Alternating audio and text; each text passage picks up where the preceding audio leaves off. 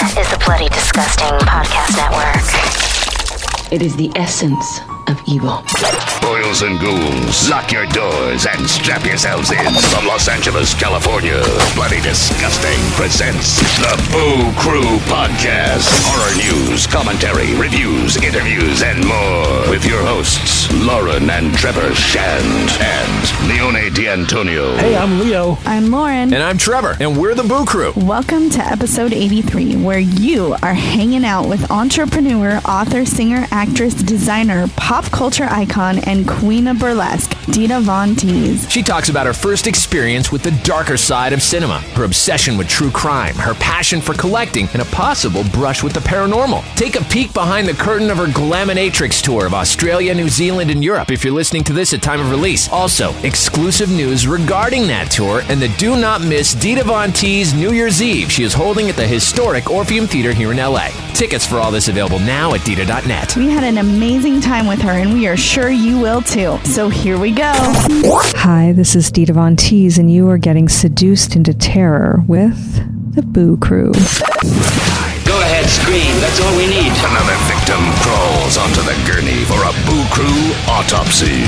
Joining the Boo Crew is one of the world's most influential and celebrated icons. Constantly looking forward with a reverence for the past, she has fearlessly bent pop culture and is always reinventing it with kindness, sincerity, and perhaps most importantly, a passion to awaken those elements in others. There is simply no one more revered in the world of fashion. She's a best-selling author of 2 books, an actress, singer, costume designer, her own clothing, makeup, and lingerie lines. She single-handedly revamped the art of burlesque and brought it back into the cultural zeitgeist. Her Glaminatrix tour hits Australia, New Zealand, November and December, Europe in April and May, and a very special New Year's Eve show at LA's stunning historic Orpheum Theater. Ticket link to all these through Dita.net. I adore this quote about her from Sebastian Tellier, who describes her as a fantasy factory. When you think you finally pierced her mystery, she turns out to be more than ever a creature of dreams, totally out of reach. We are honored to be here with Dita Von Teese. Oh, that was a very kind introduction. Thank you. Well, thank you so much for letting us hang. I should have you write my press release. He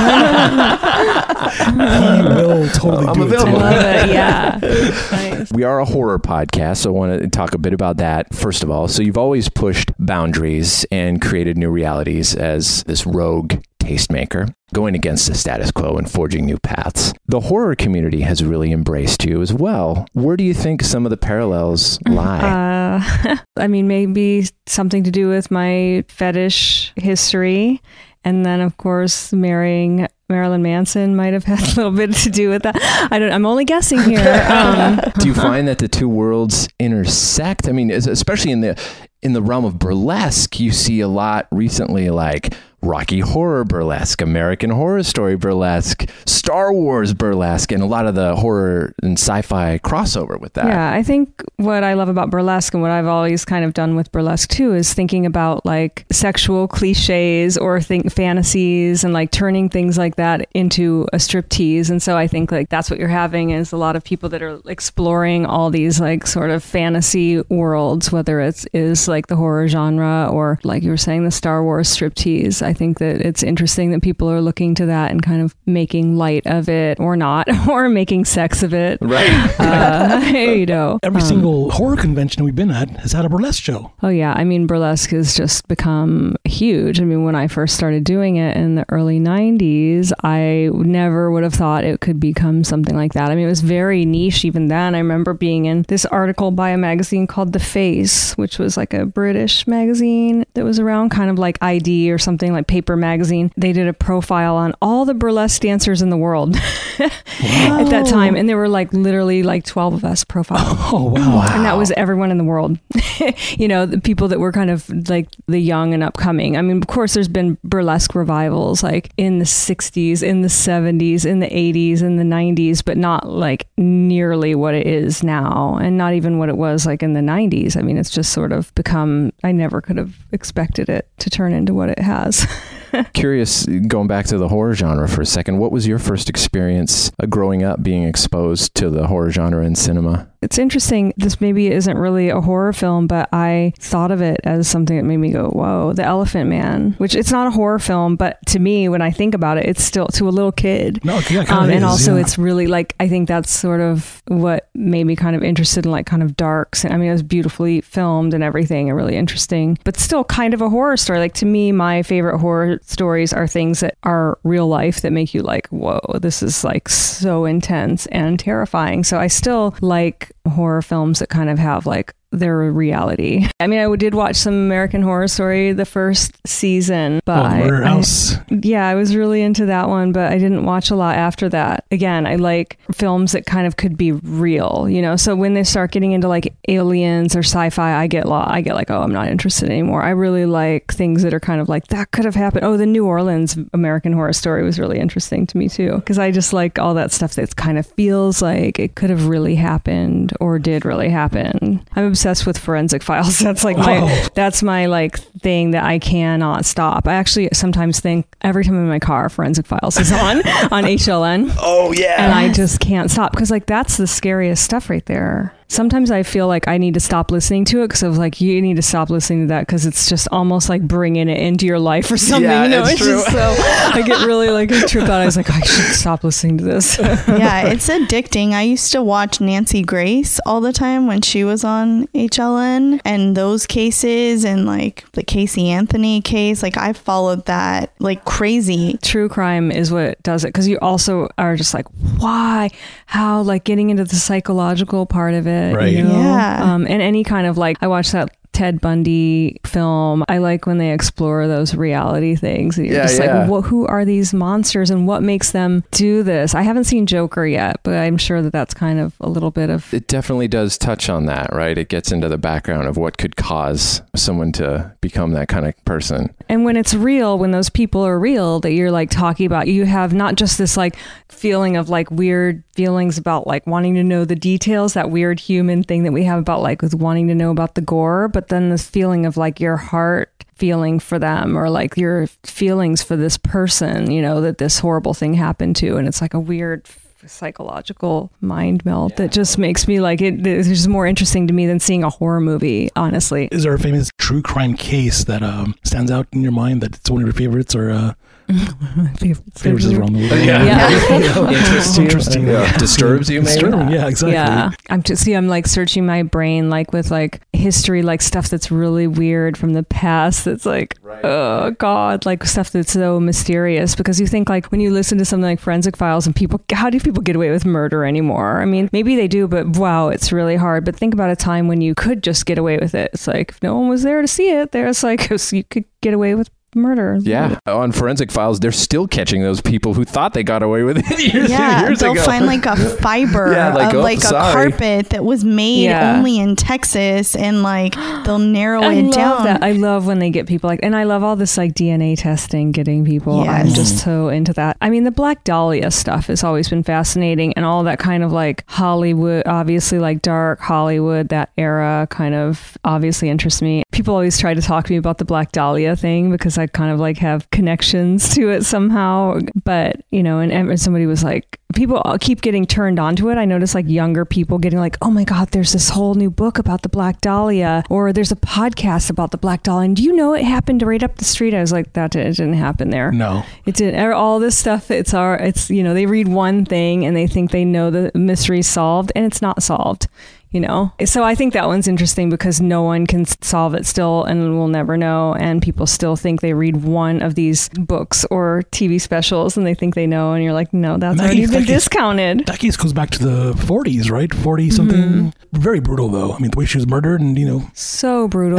And so, yeah. I mean, and also just the fact that she was an actress and she was glamorous, but she was also really, according to sources, that she was kind of a little bit of a lady of the night, you know, kind of, there's some kind of interesting, when you dig into all of those books and stories and you kind of just read whatever you can about here and put it all together in one thing, I think it's really interesting. But you can't just read one source because they're all wrong somehow. Yeah, I got to piece it together from everybody's truths. Yeah. If you could solve one unsolved case, whether it's like Jack the Ripper, or is there one case that you would just want to solve solve so bad? Probably the Black Dahlia, because it just seems like it goes around and around and people are so fascinated by it. And I just feel like that's probably the one that I'm like, what is it for you? I would say Jack the Ripper, because in the late 1800s, he killed at least like 5 prostitutes in London. The victims' throats were always cut, and he had this way of like mutilating the bodies that showed he had some like knowledge of human anatomy. And then he also took out one of the kidneys of one of his victims and sent it to the police, which to me is just fascinating. I'm gonna go with the Zodiac. It's a good one. Oh yeah. They didn't find the Zodiac killer. No, I think there's still a mystery. God. Is he still alive? Is he possibly dead already? He must be in his 60s now, right? Or 70s maybe? Or something like that. Just the fact that, his last publication of the symbols and all that, they couldn't just decipher it. I mean, just like, that's kind of creepy. Imagine just being on your deathbed and knowing you got away with murder. That's crazy. Lots of them, and just like, that's a trip. That's so crazy. What about that guy though that just got caught and he killed so many people? Like that, there was some guy that was just like through DNA. Oh, the Golden State murder? Yeah. And wasn't he caught because of a DNA test? Yes, but it was oh my gosh, what's her name? She passed away. It was who's the voice of Remy from Patton Oswalt, his wife. Oh, she wrote the book. Oh. And that's the book that she wrote was used to solve that case. No Interesting. way. Yeah, but she passed away though. So after she passed away, okay, but it wasn't something like they found like a relative. Yes. There was DNA matched to someone that he raped and murdered or something, and they caught him. So I love that. I love when they arrest these like guys that thought they got away with it. Yeah, exactly, like, right. One time I was like reading something about like who is the guy in Seattle that killed all those women. Is it the Green River? Yeah, Green killer? River. I landed in Seattle, and I was doing a show there, and somebody that like was some off-duty police officer, he actually gave me all those files to read, and I spent like a whole weekend like reading all of it, and I was so obsessed with it. I was like, whoa, actually reading all the like evidence and stuff. Was there crazy. photos and things in there too? No, it was only text. This is a long time ago, but I was like, was that the case where he kept coming back to the bodies after? Mm-hmm. And it's funny, there's some weird tie-in where whoever the FBI investigator was, which I think is the guy who based the Netflix series on, he was told, I think by Ted Bundy, who told him, go back to the scene of the bodies because the guy's going back. Was that Mindhunter? Yes, that guy. Something to do with like, it wasn't just a murder, but he was coming back to like have sex with the bodies. Like after the fact. What about the Versace killer? Did you watch that series? No. Oh my God. What's his name? Like, what's the actor that plays that? His acting is astonishing in it, but it's not just about the Versace murders, but all the people that guy murdered. That's terrifying. Jeez. Ooh, I gotta check that out. I can't remember what the whole series is called. I'm sorry, I'm just like, no, that's all good. I don't know what that's called. I'm just like, someone out there listening knows what I'm talking about. Do you think you'd want to be a detective if you weren't? No, I don't have the patience for that. No. That's a funny thing because that seems like a tough job. When you look at all these cases and all these TV shows, and my day job, I work with DNA myself. Oh, you do? Yeah. So it's funny when people say like, oh, look at that. And I'm like, let me just tell you how you have to be very patient. And it takes a while. It takes days and weeks, but you watch a TV show and it's like, no, in 2 hours they solve the case. And I'm like, no. Yeah. I always trip out on those people on Forensic Files that kind of like manage to solve their own case, because the police didn't do enough. I think that's really, when you find like some lady is like a housewife, she's like, I just decided I was going to figure it out. And then they do. I like that. One parallel that I think is inherent between the horror genre cinema and what you do is a sense of breaking the rules. You have shown us how to break the rules many, many times. And one of those times is with that book that you wrote in 2015, Your Beauty Mark, The Ultimate Guide to Eccentric Glamour, for people who want to embrace their differences by encouraging them to write their own story. Where did you get not only this passion, but this compassion from? First, let me say women or men, anyone. Yeah, it's true.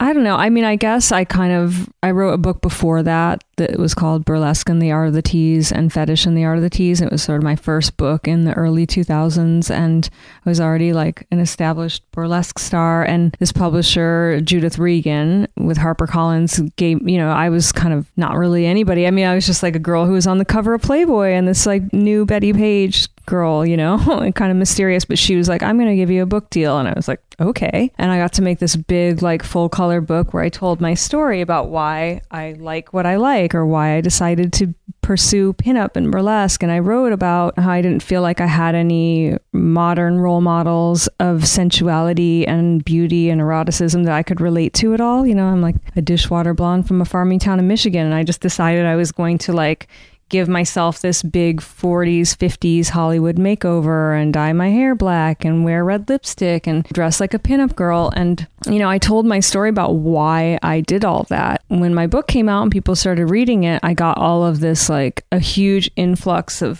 female following, you know, of other people that were like, thanks for saying it. You've given me permission to do the same. And that was sort of like where I first got to, like, express why, you know, tell my story. And it resonated with other people. And they said, I feel like that too. Some of them, you know, so it kind of started there. And I suddenly realized, like, this thing that I'm doing, which could be very, like, frivolous, could be considered frivolous. You know, when I first started, I was very much like a Playboy model under the straight male gaze, you know, and it was a little thing I thought I was doing. And then as time went on, I started realizing, like, if I was forthcoming about why, and I could help other people maybe find themselves too, the same way that I did, because I was, like, really shy, and it helped me counteract my shyness to be able to feel confident in the way I looked and walk tall. And then so when I wanted to write another book, I was like, okay, there can be a meaning or a mission statement or something behind what I'm doing that gives it longevity, because feathers and rhinestones and striptease, like, honestly, like, that can get old quick, you know? And I was just sort of like, why don't I just tell people all my secrets and encourage them to do the same? And so I just, you know, it started off, it was supposed to be a small book. I spent 5 years writing it. It's a beauty book for anyone who's never heard of it. Your Beauty Mark, the ultimate guide to eccentric glamour. And I just felt like I wanted to write the antidote to beauty books. And I started looking into all these, like, beauty, you know, health, like, all these people that were writing these kinds of books. And I was like, this is all the same information. Everyone's telling me how to, like, look good with not wearing too much makeup, and you don't want to look overpainted. You don't do this, don't do that. And I was like, I'm going to write the beauty book that tells you to do whatever you want. And I'm also going to say, if you like blue eyeshadow, wear blue eyeshadow. And I kind of, like, just told stories about, like, my experiences with women making their mark on the world, whether other people approved of it or not. You know, I remember having these vivid memories of meeting these or seeing these ladies when I was a little kid. Maybe you remember this, as they were becoming extinct, these ladies, like these bouffant haired ladies that still wear their makeup and hair the same way in the 50s or 60s, like blue eyeshadow, red lips, you know, like big hairdos. I used to love to go to Vegas to find those and watch those ladies. The original mod look. Mm-hmm. I just always, like, loved, I remember seeing, like, the Phil Donahue show, and they were doing, like, a makeover thing, and they had all these ladies with these that have been wearing their hair the same way for, like, 40 years or whatever. And they were like, we're going to give you a makeover. And they, like, washed them clean and blew their hair out straight. And these ladies looked like totally deflated, and all their confidence was gone, and everyone's like, you look great now, and people were like, yeah, you look great, and they were like, gosh, I don't feel great. And it made me angry when I was little. I mean, because Phil Donahue show, if for anyone that's under 30 or 40 right, probably is like, well, I've never heard of that. But he was like the Oprah Winfrey, and everybody watched the Phil Donahue show, you know. So I grew up with that. So I mean, I must have been like 8 or 9 years old seeing that, and it always had an imprint on me. And I was like, why don't they leave those ladies alone? They look pretty with their blue eyeshadow and their red lipstick. I just thought about a whole bunch of things like that, and wanted to put it all in a book and talk about, like, how we don't have to listen to modern beauty rules and standards anymore. Do you recall the moment that you broke through the shyness? Was it a piece of advice from someone, or something you recall specifically? I feel like it was very gradual in my life. Like, I feel like first I kind of, when I was a club kid in the early 90s and hanging out with, like, club kids and drag queens and all that, and that kind of helped me find my confidence, because I found, like, other people like me, and I felt like I could find confidence by, like, dressing up in crazy outfits and going to parties. But it was gradual. It's like everything that I did as I became, like, more known, or I had more responsibilities, you know, doing interviews or being on a TV show. Or one of the big moments for me was in the early 2000s when I was the MAC Viva Glam spokesperson. I had to give speeches all over the world, like, for the MAC AIDS Fund. And I was like, at first I was sort of like, I could never imagine myself doing that. And I was like, you are going to do this and you're going to have fun doing it and you're going to make mistakes. And I'd, get up there and I'd make a mistake and then I'd go, hey, can I start over?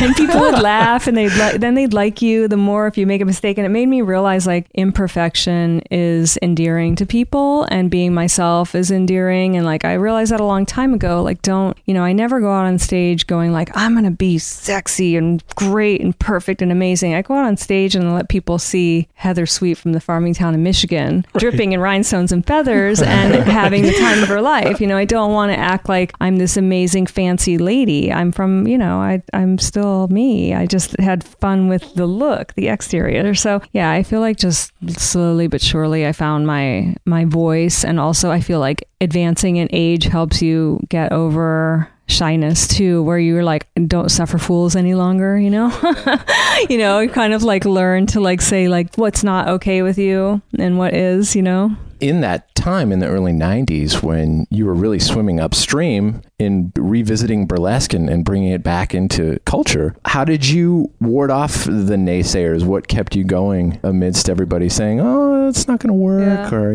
I just ignored people and I decided not to read the comments. Like the first thing that happened was like message boards happened, right? And I always remember the first time I was ever really like subject to like actually seeing people saying terrible things about me and wishing me dead was when I was married to Marilyn Manson or engaged. I was suddenly like, wow, all I was doing was just doing my thing. And suddenly I'm like the subject of all this like crazy conversation and people talking about like, saying the worst things they could about me. And then one day Manson was the one that was like, hey, you don't read it and it doesn't even exist. And I was like, yeah. So then I never read it again. And even now it's like, I just don't read the comments. Like, I'm sorry. I read some of them, like, but I have my own app and I like that being my little club. I'm obviously active on social media, but I just try to it's like water off a duck's back when I see stuff now. Cause I just sort of like, I remember one time, this is like the thing that made me like, okay, whatever they say about you, don't forget this one thing. And I remember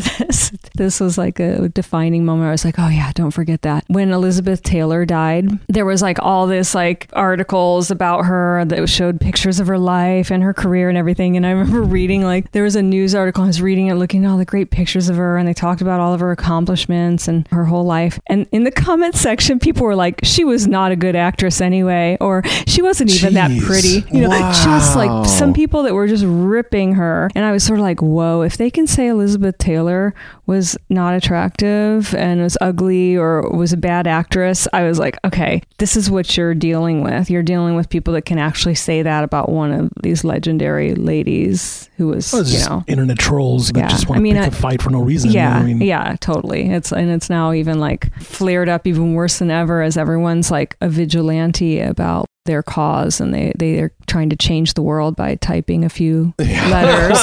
They're like, I am an activist. Like, you're not an activist. You're not offended and you're not hurt. You're not an activist. Actually, you could be if you wanted to be. Right. Yeah. If you got off your Twitter. You definitely could be. But yeah, you need a little less energy there and put it actually into something real in real life. I think it's really cool that back in August this year, you started doing the Weekend of Glamour. Yeah, that was kind of related to the book where I sort of, I just thought like, oh, wouldn't it be great to get people in a room and actually connect instead of just like, yeah, I can do a beauty tutorial on my app and yes, I can write the book and, you can make YouTube channel. But I thought, there's just really nothing better than connecting with people face to face. So I had this idea about doing like a weekender. And at first I wanted to do like really big version where I could have like, 1,000 people in the room all learning from the best hair and makeup people and like we could all talk and and I was like, you know what, let's do this really like boutique style. I just opened it up to like, I think it was like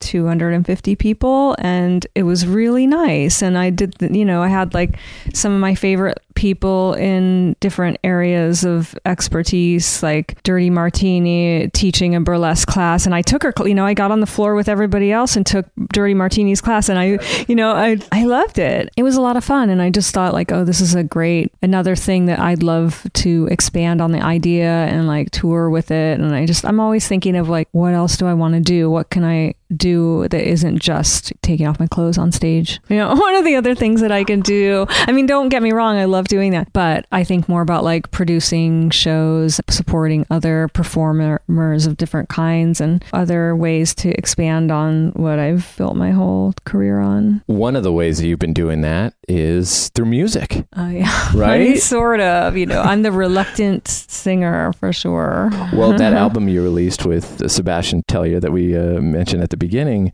is amazing. Well, thank you. I mean, it's a big hit in Mexico. That's a big country. And France. And France, yeah.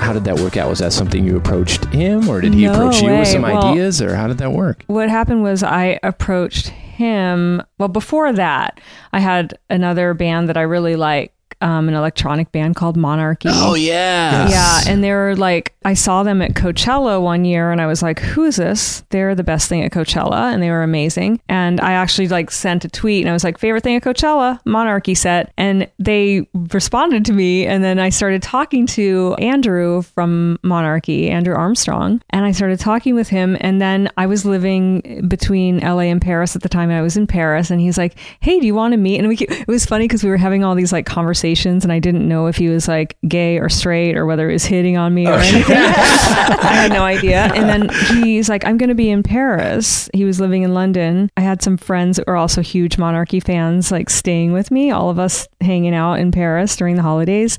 And he came over and we met him and we became like instant friends and we just like got along famously. And next thing you know, he was like, hey, look, do you want to record a song? And I was like, I don't sing. And he's like, no, it's going to be great. And so he's had me record a few songs and we actually have another song coming out that's I think being released in like the next 2 weeks. It's called the Glaminatrix Theme. Oh, awesome. And it's one of the songs from my show. So that was like the first thing. And then I did a song with Diane Ward. They're not very popular right now because they did some shady stuff. I don't claim to be my friend right now, but I was just like, oh, it was like that relationship was kind of over after I did the song anyway. But so they asked me to sing the hook on a song they had. Coochie. Yeah, that was the one. Yeah, I think they did something really terrible recently. Like, I don't know the whole story. So anyway, they're wild. And then Sebastian Tellier, I've just been a huge fan of for a very long time. And another artist I was just obsessed with. And when I was doing the Crazy Horse, like 10 years ago, we always sit there and go, what celebrities in Paris should we invite? And I was like, can we invite Sebastian Tellier? And they were like, yeah. I mean, this is when he had like Ritournelle and all these like amazing songs. They're like, yeah, we'll invite him. And I met him backstage and we just said hello and he didn't really seem to speak very good English. And I just was really happy to meet him. I didn't think anything of it. And then I get an email out of the blue. It was like from his record label, like maybe like 3 years later. And they're like, oh, Sebastian Tellier wrote a whole record for you and he wants you to sing on it. And I was like, what do you mean? And I was like, I don't sing, and they're like, well, he says that it wouldn't work with a singer. This is like, he wrote it just for you and nobody else can sing it, and he's been writing it since he saw you do this show.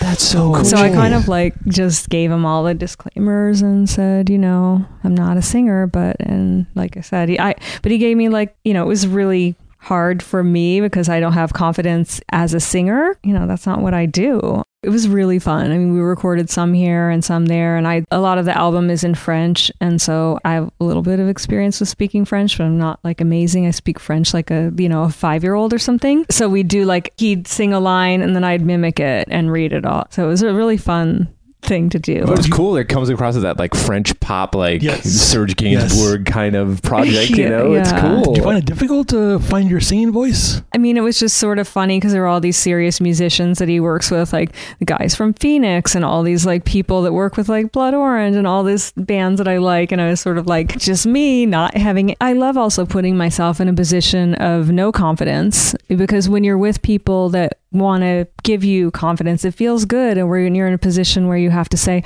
I don't know what I'm doing, but I'm listening if you just can help me, it's better than just fake it till you make it. I think I just went into it like, I don't know what I'm doing, you guys, but whatever you tell me, I'm going to do my best. And it's fun to be out of your comfort zone.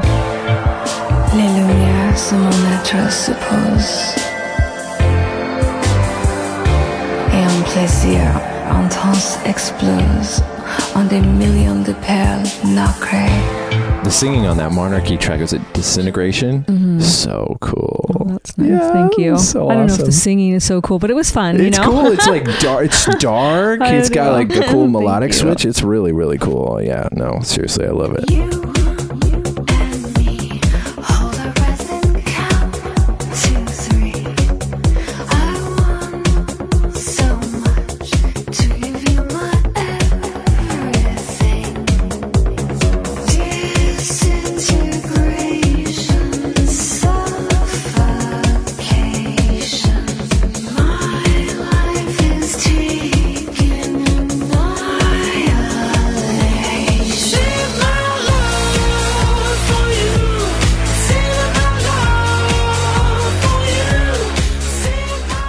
I notice you are a collector Yes. of things. We are here at my house, in case people don't know. It's yeah, stunning. I have a lot of things. Yeah. How important is it to you to nurture and massage your creative spirit with the things that you are passionate about? I've always collected vintage things. I grew up in an old house and my mother loved antiques and her best friend's family owned an antique store. So it's kind of just something that's been in me for as long as I can remember. And yeah, and I first started wearing vintage clothes in high school because I couldn't afford nice clothes. I didn't have like the cool sneakers or the cool Lee jeans were very popular. And then I never had like anything like that. So that's why I started buying like 50s dresses and wearing them. And, you know, that was before vintage was very popular. So at that time, were you like the only one doing it, or you had friends doing it? I had also? like a couple friends. Oh, Yeah. that's nice. I mean, we weren't dressing like full blown like 40s girls or anything, but we were very much like wearing, you know, little pieces, buying like a 50s purse and using that and like, you know, piecing things together. I just like scour vintage stores looking for a way to get like a designer look for nothing.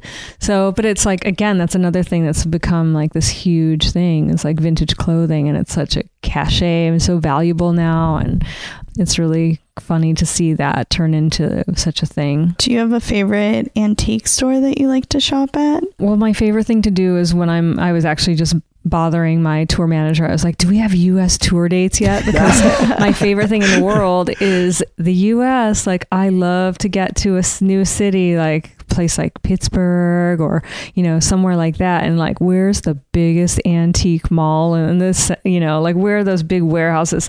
And that's my thing, is like buying things and putting it on my semi truck, because we travel with the semi truck. And so I always have like all this stuff that I've collected on the road. It's so much fun. Nice. Because I like the bargain hunt, you know. I mean, it's harder now ever since like eBay and online shopping. It's hard to get a bargain, but I still try. Have you been to King Richard's Antiques? No, but how far is it from here? It's not that It's far. not, it's like you can get to it in under an hour. I'm like on their probably mailing 40 list. minutes. Yeah, It's so it's pretty awesome. amazing. I'm on their mailing list. I get their mailer, and every time I get it, I go, I need to go there. And then I don't know how many hundreds of thousands of square feet. No, it's not really 100,000 square feet, is it? Maybe it is. It's huge. massive. Yeah, it's massive. Yeah, I think it's 3 floors. It's very haunted. Ooh. Yeah, it's a historic building. It's like an old orange packing plant or something, I believe. Okay, yeah, I need to do there that. was someone actually saw a ghost the last time we were there, and they were freaking out. And I was with our kids, and yeah, I heard them lose their minds. I was like, "Okay, kids, we're gonna go over this way now." But I was kind of like pointing my ear back, like, "Really? What's going on?" I've never seen a ghost, so No. Do you guys have any experience? Because like I feel like some people do and some people don't at all. I was asking you though, have you ever brought home an item, an antique, something you collected, you bought on the road somewhere that you just could not keep because maybe it was haunted? Well, or I had maybe one experience where I was like, suddenly, and this is like 15 years ago or more, I kept waking up in the middle of the night feeling like somebody was staring at me while I was sleeping. And I kept like going, why is this happening? And every time I was like, somebody's staring at me, enough that I was like, what am I going to do? And I was asking like a few different people, and I went to like 3 different kind of like psychic people, and they were all said the same thing. They're like, oh, there's something you brought into your house that that is like belonged to someone that this ghost is obsessed with. He doesn't understand that you're not that person. One of the psychics was like, it's a hat. And she was right. I brought this hat into my house. I still have it. Oh, no 'Cause I was way. like, it's the best hat I have. It's been in museums. I've like, it's can we do show and tell? yeah. I could, yes, I will. Ghost tonight. It's like a men's style fedora from the 1940s, and it has not a real parrot, but like it looks like a parrot. It's like with the feathers that come underneath the chin. It's really special. It's been in like the V&A museum and everything in a big hat exhibit. That hat was like, I think, the thing. And I remember just like, I'm taking it with a grain of salt, right? But I was like, I'll do it. And so I did the whole saging thing and asking the ghost telling that ghost that I am not that person. I'm not that woman, But yeah, I've never had any problems with it ever since. But that was really my only time. And I mean, look around, like this is like pretty much everything in here has belonged to someone who's no longer alive. Right. Wow. That's impressive. I was going to mention, where you had the Weekend of Glamour. There's a Paramore Mansion, right? Mm-hmm. Super haunted place. Apparently it's haunted. I didn't see anything there either, but I have like a friend that lived there for 2 years and said, oh yeah, for sure. Yeah, I think a lot of bands have recorded there. I think they've run out of their screaming. I think My Chemical Romance had a story about like they wrote a song because Gerard Way started to get night terrors when he was there recording. Oh my God. The bathtubs would randomly fill with water. And yeah, they were for Papa Roach too. I have another friend that was just staying there for a while and she said nothing. But she's more of like, I talked to the ghosts. I'm fine with everybody. Right. It just depends on who you are. She's like, oh no, I'm fine. Yeah. You've got a couple of really cool stuff going on right now in terms of merchandise people can get. You've got a partnership with Wheels and Doll Baby, the Seven Wonders. Yeah. What can you tell me about that? So this is like a little cardigan sweater collaboration I've had. I think we have like 30 some colors, but we started it. Wheels and Doll Baby is kind of this cool pinup girl rock and roll brand that's been around for a long time in Australia. And I met Melanie, the owner of it. She's married to the guitarist. I think he's a guitarist. He's one of the Divinals, if you remember cool. Divinals. Yes. And they're such one of my favorite couples in the world, both of them. We started doing this collaboration where we did this little cardigan sweater and we started with one color and next thing you know, we were doing, I don't even know how many colors now, but I just keep trying to come up with new ideas, new colors, and people collect them and stack them up. It's a fun project and I never would have, again, like the most like successful things like that come from just something that's fun or maybe like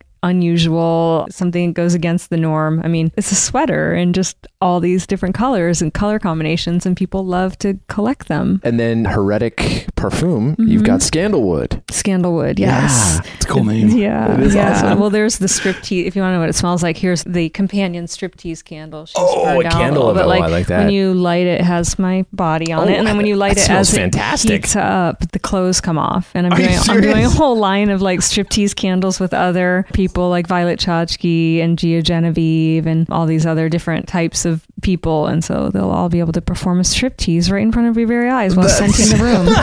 It's another thing. I used to have all these like, the striptease pen that you turn upside down that you see from the 50s. I used to make those for years and years. And then we were like, what if we do that with a candle? That's such a great idea. I don't think it's ever been done before. No, it's the world's first striptease candle for sure. Wow. And it smells so good. Yeah, it smells awesome. Speaking of stripteases, you did something I've never seen before. It was groundbreaking. There was a show you did in Paris, I believe. It was a project called Undressed to Kill. Oh, yeah. And it was like all like digital map projection on you. Yeah, it was actually another one of those moments where I was like, this is so uncomfortable. Because when I do a show, I'm always wearing like G-string and pasties, and it's like I'm always pretty dressed. But this number at the Crazy Horse, which the Crazy Horse, the girls are fully nude, but it's all about the lighting, hiding, it's like, if you've never heard of the Crazy Horse, it's the most elegant. It's not a strip club. And then when you say nude show, they call it the art of the nude. It's kind of hard to explain, but it's a place that everyone from Salvador Dali to Mae West to John F. Kennedy, every single like dignitary since the 50s went there. It's a national treasure, this place, but it's a nude cabaret. So if you've never, anytime you go to Paris, I always tell people, it's like, that's where you have to go. It's phenomenal. So I was doing this, creating a new number there. And with my friend Ali Madavi, every time I've gone, he's kind of like, he's this amazing photographer and director. And he comes in as like a guest director and we work on these numbers together. So he had this idea that I would just be completely nude, which is very uncomfortable for me in a way, because I'm not really that person, I always have my safety net of my like things that I don't, so the clothes are all body mapping and all done with light projections. And the interesting thing was I couldn't ever understand what it was really doing because I couldn't see it happening. Right. And I just had all these like tech people watching, and I'm buck naked every day in rehearsal. It's just like, oh my God, it's so uncomfortable, you know, not wearing feathers and rhinestones, just wearing light. But when I finally saw a video, there's a video of it. I think it's on like nowness.com or something, but it's called Undress to Kill, and you can see what it looks like. And it's really like incredible technology. And actually they have the number up. They have another girl doing the number in my place. It's pretty cool. I love this idea of a striptease that's just made of light, and the dresses unzip and everything, and the dresses morph. And I always think though there's going to be a lot more you can do with that technology, and I look forward to playing with that more. It's really amazing. That's awesome. We'll talk a bit about the Glaminatrix tour. So Australia, New Zealand, and Europe. This is my third full-length review. I started with a show called Strip Strip Hooray, and then did The Art of the Tease. Actually, this is my fourth full-length review, actually. And then I did one called Dita Von Teese and the Copper Coupe. So this is like the new one. And I just had this idea about, I was building all these new acts, and I was like, it's like very powerful and like dominant and womanly. And I was like, what's the word? I'm not a dominatrix. That's not really my thing to say. It's a dominatrix. It's like, it's a glaminatrix. So it came up with that term. That's awesome. And, the whole show is really about that. And my shows, you know, it's not just like a typical burlesque show. I have just as many men in the show as women, and I've always been casting with diversity and inclusion in mind. So that's always been important to me since before it became a buzzword. So yeah, it's a lot of people, if they don't know what a burlesque show is, they're shocked when they see you and they're like, I didn't know this existed, you know. I was doing the London Palladium on my last tour, and Tim Burton came, and I remember, I'll never forget, and I was like, why don't I have this on tape? Him barreling around the corner. He's like, this was the most, I've never seen anything like this. He was like, not just the show's amazing. He was like, 2,000 people, mostly women, all with red lipstick on and their vintage outfits, and they're just like screaming for you like it's a rock concert. And I was like, I go, I know, it's so like, what, you know, but it is like a scene, and it's not even about me. It's just about like making this place that I'm proud of that. Like, I'm proud of the show as a whole and how it brings all these people together, that it really, when people come to the show, I love people that have never heard of burlesque, and they come to the show and they're like, what is going on here? You That's know? awesome. Like a whole community, right? Yeah, it's like a community, but it's like, and most of the guys that are there have no idea what they're seeing, you know? Like, they're usually there because their wife or girlfriend wanted to come. And then we have, of course, a big LGBTQ following. It's really fun. Sometimes I wish I could, like, the show could be going on and I could be in disguise, like out in the audience. Sure, like, because the audience is like really work that in. Exciting. Yeah, you gotta figure that out. Take a break and just go in the audience and watch. Yeah, I gotta find a way. Hologram. Yeah, there you go. Yeah. What are the mechanics of bringing a show that big, like, to an international stage? Oh God, well, it starts with shipping I have like a semi-truck container, and we ship it by boat about a month and a half before, because I bring like my own curtains, my own truss, my own lighting. You know, I just bought like a new curtain with all these fancy motors, and I'm really excited about it. I haven't even seen it yet, but I'm going to get to Australia and get to play with this cool like motorized curtain that I'm really excited about. It's a big ordeal. People don't really realize, and then they see it and they go, wow, I had no idea it was like this. And then how many people on the crew on the performance level of it? Performance, I think we have like 9, and then just as many crew, if not a few more. That's crazy. And then how early do you go down before performances start usually? Oh my gosh. When I land in Australia this time, I'll be there for like 3 solid days before the show even starts. But I usually get in on a normal day. I like to get there at like 1 o'clock at the latest. And then, you know, the show goes on at usually 8. I like to spend the whole day because, you know, there's just so many interruptions. Like, you got to do the social media. You got to, like, you know, answer text messages. Got to listen to music and be in a good mood. You got to drink some coffee. There you go. You got to stretch. You got to talk to sure. all your cast and crew.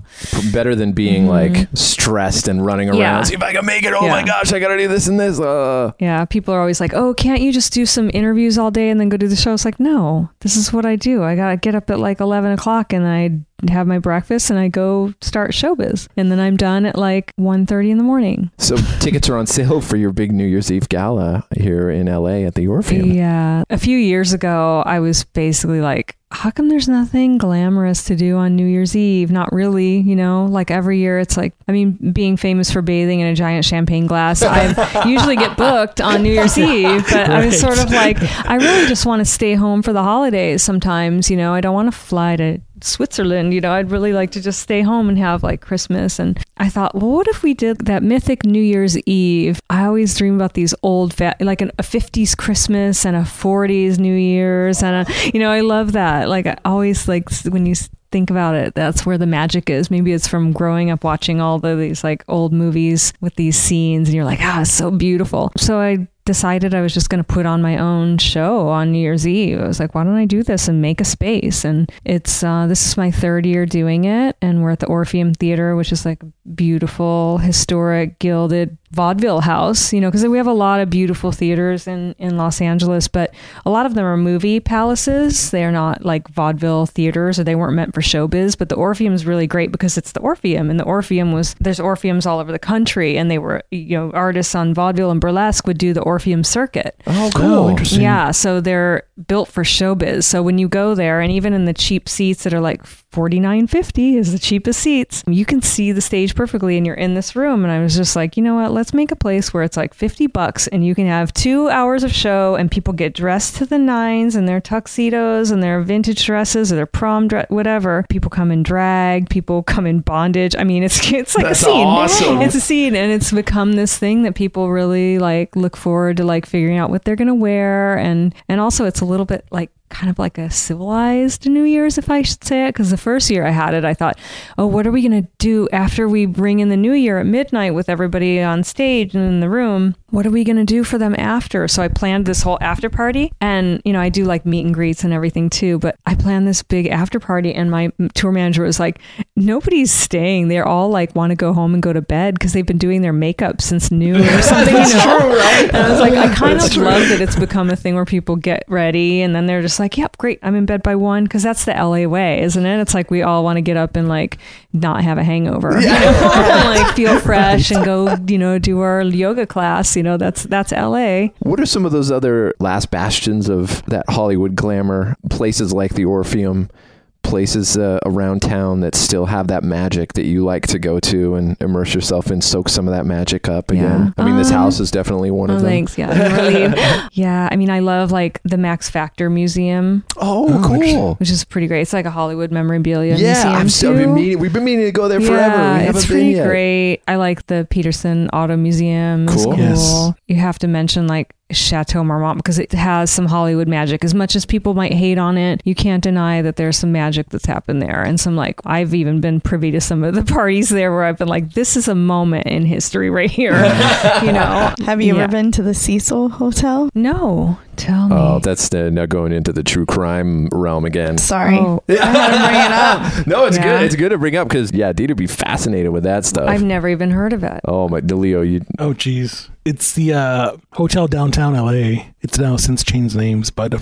few years ago, there was a young girl who lost her life there. She was found in the water tower. I know that story. Yes. Yeah, that's a crazy story. The history of that hotel goes even further back. Oh, to the 40s, and and Elizabeth Short stayed there at some point. Oh, really? Yeah, Okay. this is, I don't know if it was like a few weeks before she died or something, and then there were a couple suicides there. Yeah, it became like the place to go if you're going to jump off the roof of a building. It became that place, and I think Richard Ramirez stayed there as well when he was committing his acts. So they say there's some sort of vibe. Right. See, I never, when I was reading all about all that, they don't mention that. I just thought, it was a random like old Fleabag motel is what I pictured in my head. I didn't know that it was like... It was American Horror Story Hotel, which starred Lady Gaga. They based it on that hotel. Oh, really? They called it Okay. the Hotel Cortez, I think they called it. But Oh, wow. Okay, not creepy. Have you been to Heritage Square? Yeah, I went there for like, there was an Edgar Allan Poe. Oh, cool. Yes. Yeah. That was cool. Yeah, I was actually just like had that on my list of like, I did a photo shoot today at the Magic Castle. Oh, yeah. cool. And Heritage Square was on my list of like, I should wear, these are the places I'd like to do photo shoots. Oh, I love the Queen Mary. Yes. Too. Yes. And Catalina Island. Nice. Yeah. That's like one of my favorite like weird places to go because it is like kind of the Queen Mary has that like feels like you're still, it's not been overly restored. It has that grit of the past in it still, which is what I love. There's a couple restaurants too. I mean, the Smokehouse, there's Tam O'Shanter. A Tam O'Shanter is like like my favorite. It's so I mean, I'm good. obsessed. I actually went there and I was like, you guys, I need to have a word with you about your beautiful patio that you just redid. Oh, they redid the patio? Well, they redid the patio and it's amazing. But do you think that they could have put plaid cushions on? They put stripes? No. And I was like, you guys, who approved this? Right. Who approved it? You're called the Tam O'Shanter. There's plaid everywhere. Yeah, you have right. plaids on your wall, and nobody could find outdoor fabric to go to plaid. Right. So I swear, one of these days I'm going to start a petition and go deliver it to them. They know me well there because I'm always there. I take a lot of my meetings there. Actually, you know what I did is I have a pool house that I recently redid, and I'm copying the Tam O'Shanter. No I gutted way. it, and now it's like an English pub next to my pool, and it's basically the Tam O'Shanter. So every time I go That's to the Tam O'Shanter amazing. now, I'm looking around like clocking. I'm looking for some swords right now to put on the wall. That's so awesome. and people started sending me Toby jugs on tour because I have all these like Toby jugs. But it's like my favorite new project that I'm trying to fill up is like just make it like a craziest. That's what's great about a pub is like I can go flea marketing all day long and buy like cheap things that like are pub like and throw them in there. And it's like that's what I love. It's just like having a place to go put my treasures, you know? That's so fun. Yeah, and then Walt Disney has a little booth there, right? The booth with Walt Disney's name on it at Tam O'Shanter's. Yeah, and now's the time to go. I mean, Christmas, the Christmas my carolers, it's the gosh, best. And like- you have to make a reservation pretty far in advance, but actually I got to remember to do that. But it's great. Yeah. And I just love to go sit there in the, I love to sit in the bar actually. Yeah, it's the best place in the and world. Clifton's I like too. Oh, yeah. Yeah, I think it's cool. Is it open again? Did they open it up and then they shut it down and it's open again? Yeah, I believe. I mean, Okay. I just saw a huge line out there, I think. Oh, so. wow. I love that all those places. It's Have you great. been to Brookledge? Have you been to the Yeah, Brookledge lots Theater? of times. That place is yeah. awesome. It Another is. one of those I go places. there for the that- show all the time. I love that show. God, it's- So I see the most amazing performers there, and it's always a who's who in the room. Brookledge is a private members club. It's showbiz for people that don't know. It's There you like you go. have to know somebody to get in, but it was a house with a magic shop in it, and it's owned by the Larson family who owns Magic Castle, and so they put on shows on occasional Sundays, and people that are working out a magic trick or whatever. But I always see like, Conan O'Brien and Paul Rubin. It's always like showbiz people there that just want to see a show on a Sunday evening. I love it. Part of the magic of Hollywood. Thank you so much for joining us. We'll This was see fun. everybody New Year's Eve Yes. at Dita's New Yeah, Year's I hope Gala in you'll LA. come. Yes. I'm doing something really special this year. Oh, yeah. I don't want to ruin it because I just don't want to ruin the surprise, but I'm really excited about it. But just so you know, there's going to be an added something that I've never done before that is not necessarily striptease, but I think you're going to like it. Oh, cool. So it's Right. working Can't very wait. hard on it. Can't wait. Awesome. That's amazing. And then, of course, the Glaminatrix tour. And for tickets and all you need, Dita.net is where to go. Awesome. The Glaminatrix tour will come to the U.S. actually like next summer. Oh, Yeah. awesome. I'm just waiting on the date so I can do that antique shopping in the U.S. There where you it's go. good. Yeah. That was a Boo Crew podcast episode 83. Special thanks to our guest Dita Von Teese. Follow her at Dita Von Teese on Instagram and Twitter. Be sure to check out her Glaminatrix tour all over the world from now into 2020. And if you're in the LA area or can get to the LA area and are listening to this at time of release, do not miss Dita Von Teese New Year's Eve at the historic Orpheum Theater December 31st. Tickets at Dita.net. Music featured in this episode from Monarchy featuring Dita Von Teese and Sebastian Tellier and Dita Von Teese. Production tracks from Powerman 5000 and Knee-High Fox. Till next time, it's the Boo Crew saying, see you on the other side. Thanks for listening to another episode of the Boo Crew Podcast. Haunt the Boo Crew at talesfromthebooCrew.com. Tales from the Boo Crew on Facebook and Instagram. Follow us on Twitter at Tales from the Boo. The Boo Crew is Lauren and Trevor Shand and Leone D'Antonio. The Boo Crew is produced by Lauren Shand, chopped and sliced by Trevor Shand. The Boo Crew is a TSP creation, part of the Bloody Disgusting Podcast Network. Bye. The Bloody Disgusting Podcast Network, home of the Boo Crew. For horror-centric interviews, SCP archives, weekly full cast storytelling, horror queers, genre commentary from an LGBTQ perspective, and creepy. For disturbing and terrifying creepypastas. Listen free wherever you stream audio and at bloodydisgusting.com/podcasts.